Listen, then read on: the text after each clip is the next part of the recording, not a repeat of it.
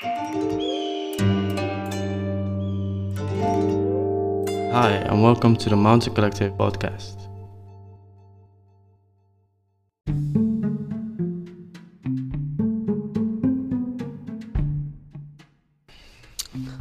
Hello, Yoni Dahar. Hello. How you doing, man? Very well. How are you doing? Good, man. I'm super happy, and I'm really glad to have a conversation with you online. I mean, publicly. We know each other for a long time. I think it's great to talk a little bit more publicly and to show what we have in common. Yoni Dahar is a 3D artist, a Houdini wizard. I think he can explain that better than me, but I mean he's one of the best ones that I know in terms of in the industry. And but if you can, Yoni, tell us a little bit about where did you start and your journey, where you started, and how did you end up loving what you're doing today? Of course, yeah. I started studying communication multimedia design, so it was a lot of everything, like interactive things, game design, audiovisual design, and then I graduated in Amsterdam. That's where I know you from Boompje Studio. And we did a lot of work there on visuals, VJing, live events, and it was very interesting, like bringing motion design in 3D to like physical spaces. And after that, I moved to London, freelanced there for about 4 years with a year and a half of permanent work in between. And yeah, I worked on a variety of projects there. It varied a lot from advertisement to branding to, from arty studios to big ad agencies to medical projects. I had the chance to like learn a lot of things there. And yeah, that's why I learned Houdini as well, which I mostly work in these days. And since a year and a half, I moved to Madrid and currently freelancing remotely, internationally. That's about it. So yeah, so I mean, I can hear that you've been traveling a lot, and I think traveling is such a key element in who you are and what, because I know you quite closely, and you are a very how can I say that in the right words? You are a very mindfully person that knows, and you're very aware of what you're doing every day. So was that a conscious decision that you made to travel and work at the same place? Because you've done that now for, what is it, like 3 times. You've been up, down, and in the middle, hot, cold, and in between. So I mean, London is quite cold, and Madrid is really warm. So so is that a conscious decision from your point of view? It's quite interesting. Like when I lived in Amsterdam, I kind of wanted to change work, and also wanted to change my living environment, like my house and everything. So it was more like, oh, I want to change everything here anyway, so why not move to another country? So then I was never before interested in London, actually, because excuse me for Brits, but I always thought it was a very boring finance city. But actually, when I looked into it, I was like, there's so many really cool creative studios there. Like, I mean, yeah, all the big ones are there, and it's just, yeah, I never expected it from London. So when I looked into it, I was like, oh, this actually looks quite appealing. So yeah, then I managed to get a freelance contract there for 2.5 months. So yeah, that kind of got me started. And then I really loved the city, and yeah, I loved the whole atmosphere there, and it was super inspiring. You can just connect with so many creatives.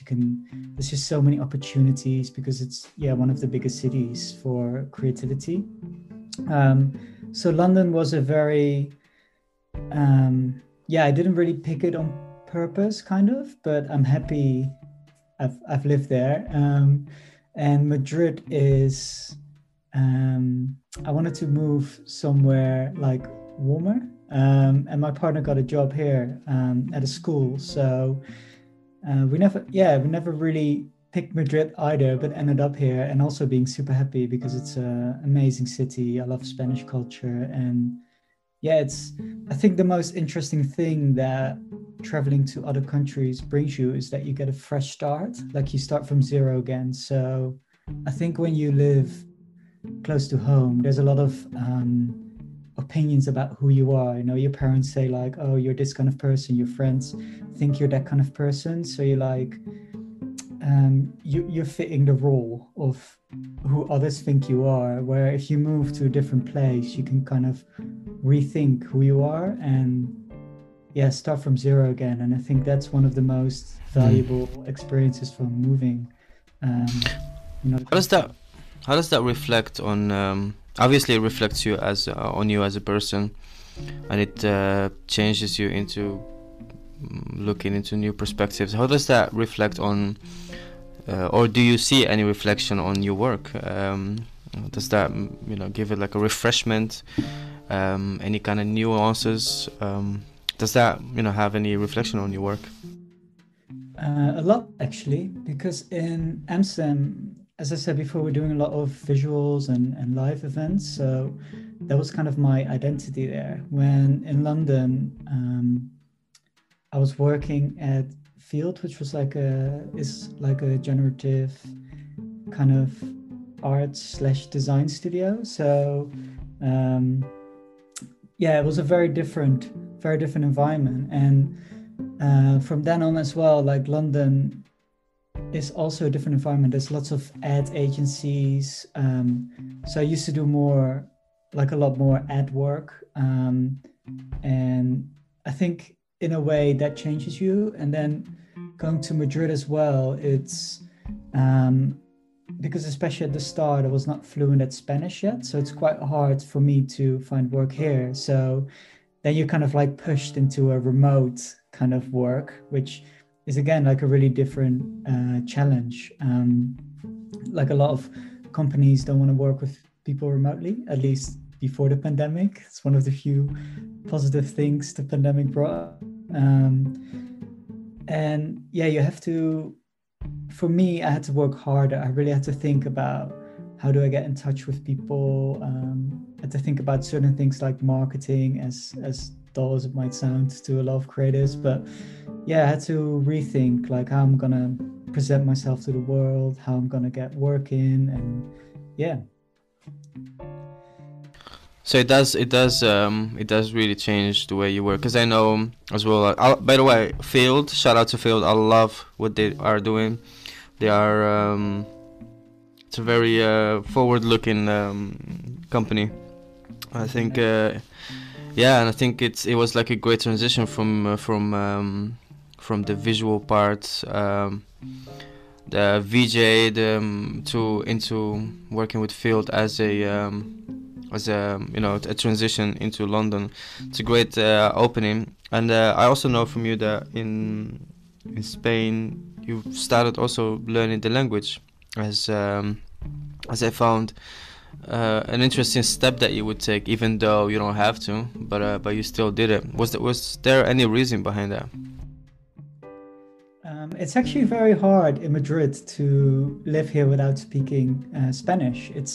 If you live on the coastal cities, it's a lot easier. Like you have parts that, there's so many expats living there, like so many English people, German, from any part really. And it's very easy there to just speak English.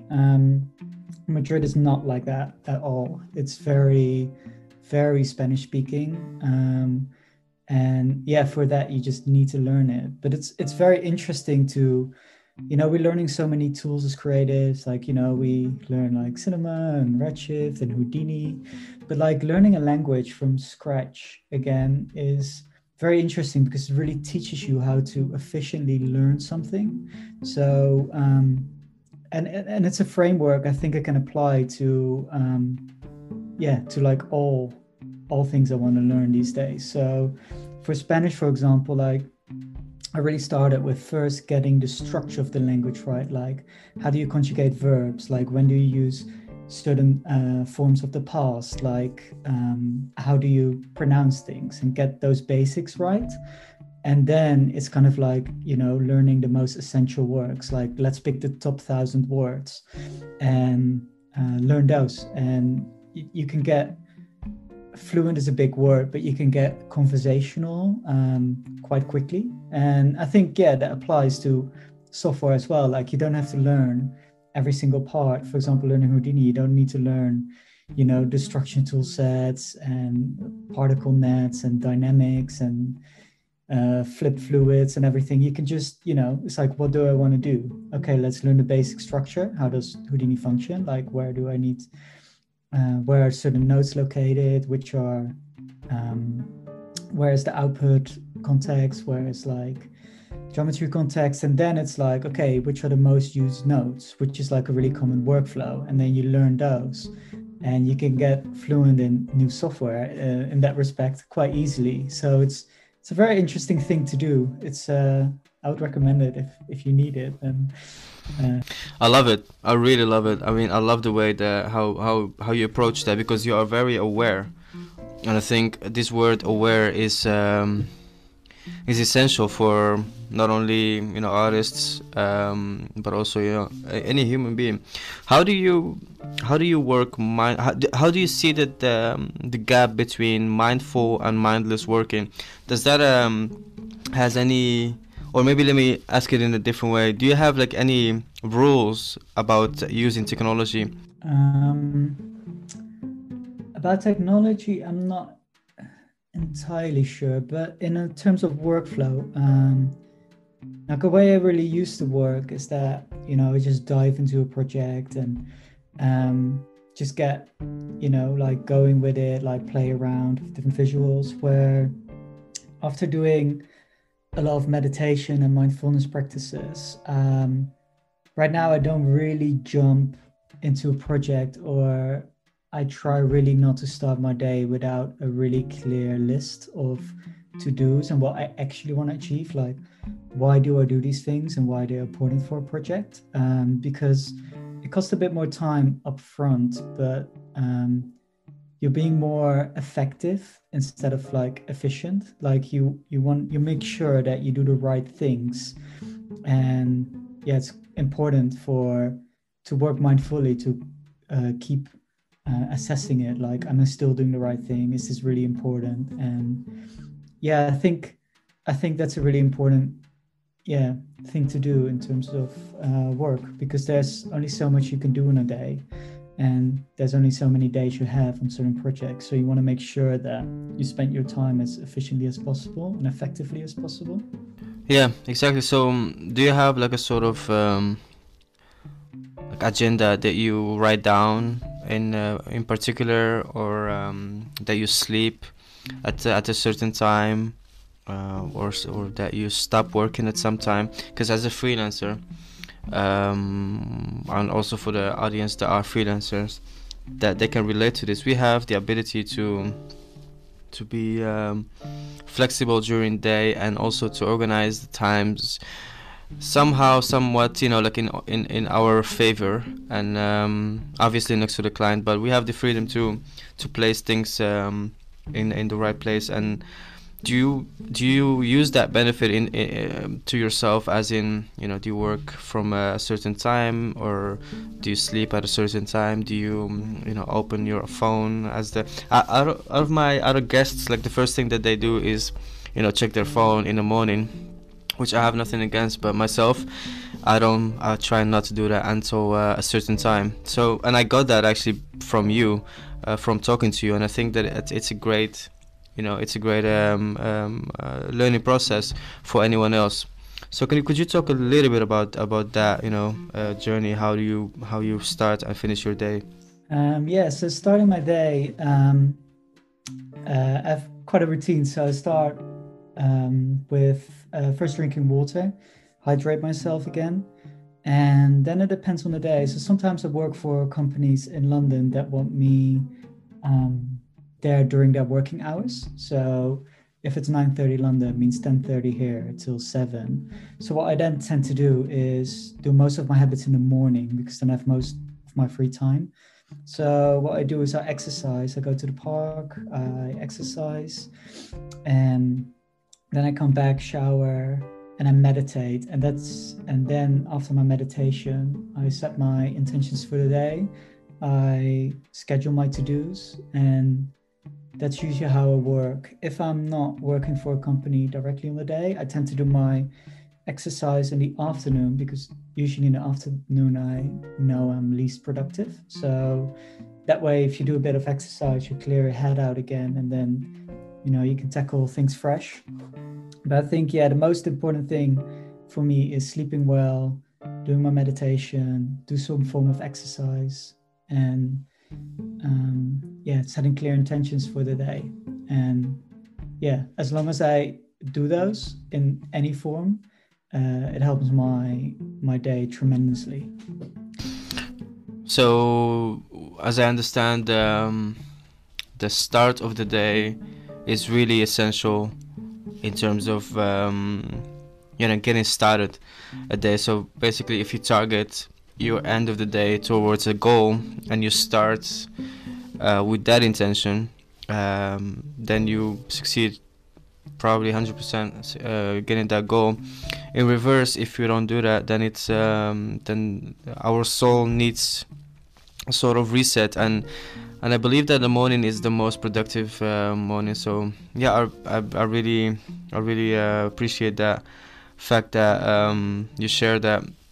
And because I think like a lot of people really like sleep on the fact that sitting all day long behind a chair could have some drastic consequences.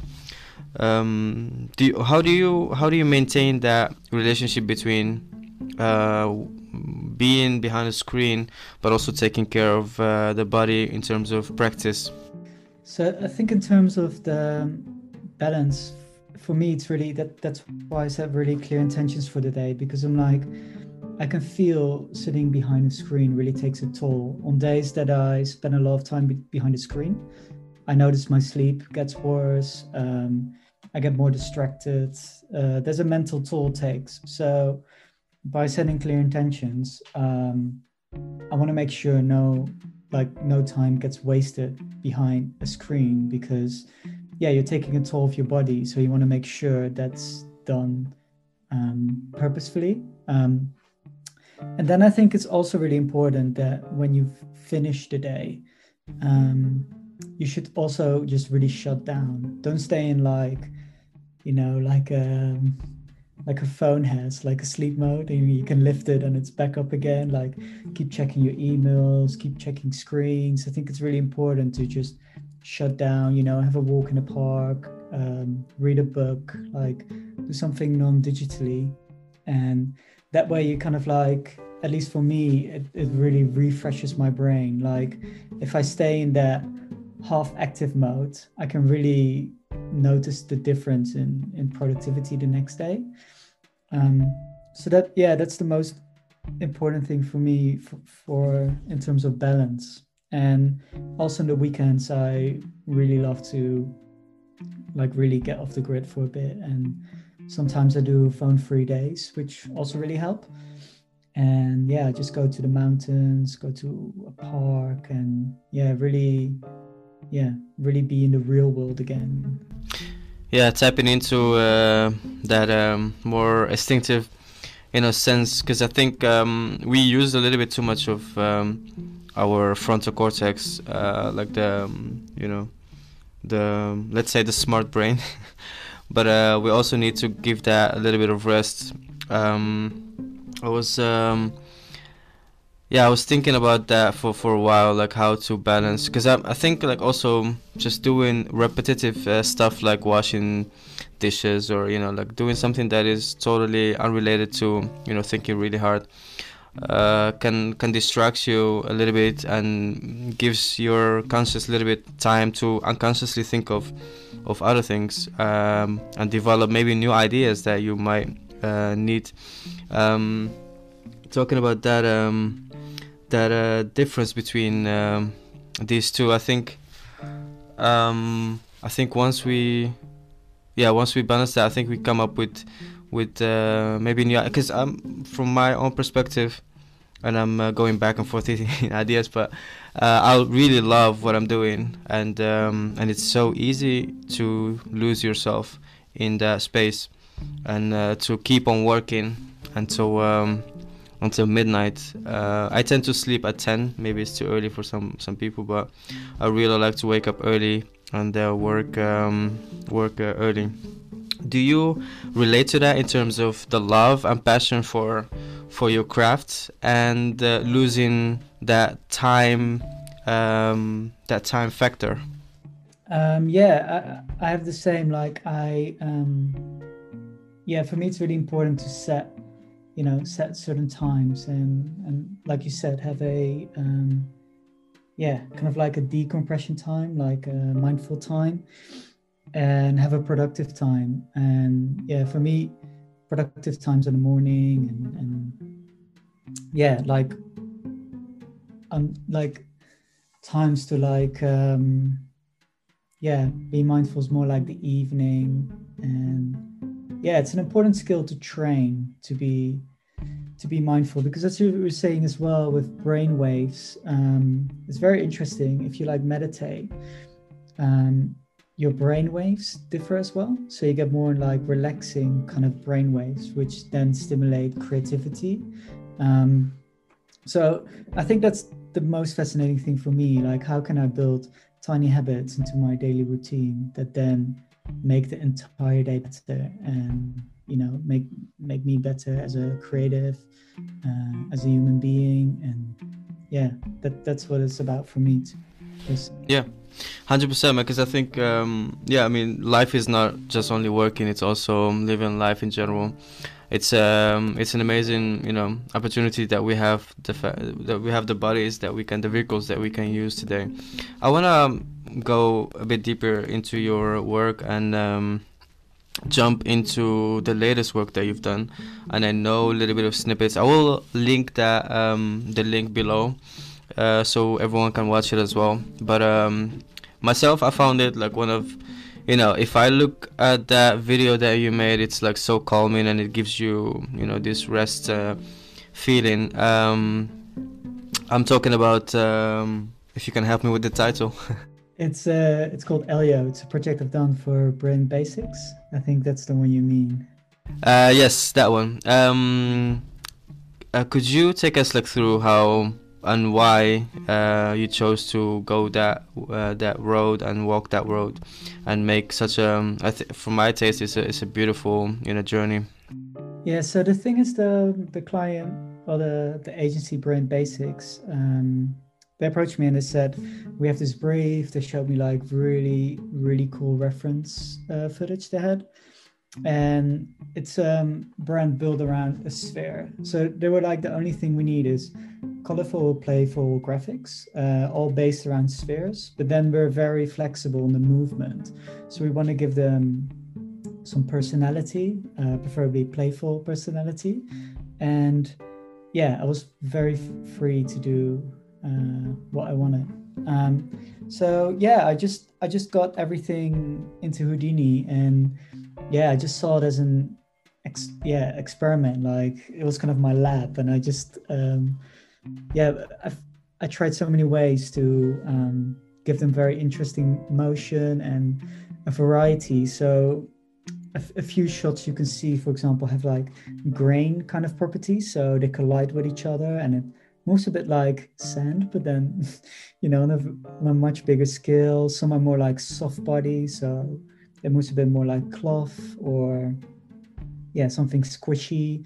And it was all about exploring how can we get a big range of different movements that still feel unique, that still feel like part of the same brand. And how can we do that in a broad way that feels consistent?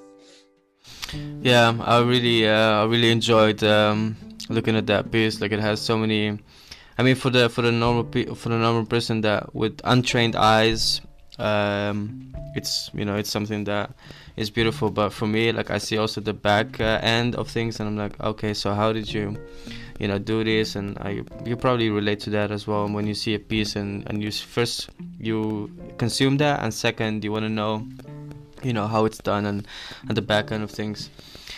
I love it. I really love it.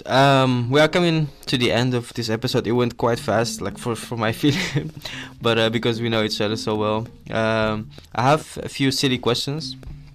If you can answer them to the best of your ability. Of course, yeah, go ahead. Okay. What are the things you are looking for when you leave home? Ooh. I would say the real world, nature, connecting with what really is and what is fake. Kind of like Yuval Noah Harari always says, like so many things we have these days are fictional, screens, brands.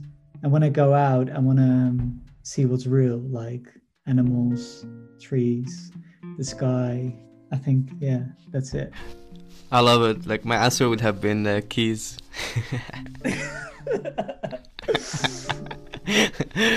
All right, salad or burger? Salad. I don't know. It depends. Yeah, like some meals I see as fuel and some meals I see as joy. So depending on what time you ask me. Yeah, or maybe like a vegetarian burger could be also possible. I mean, no, that's for sure veggie. Yeah, for sure veggie. Someone told me that. Yeah, I mean, this is a totally different story. But I mean, okay, so let me get back. If you are stuck on an island for a whole year and you can only listen to 3 albums, what would they be? Ooh.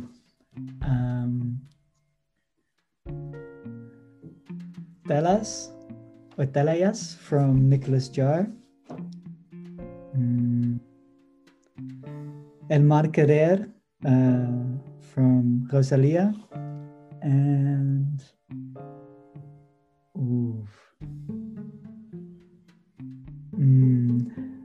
I'm not sure. Probably an ambient album as well.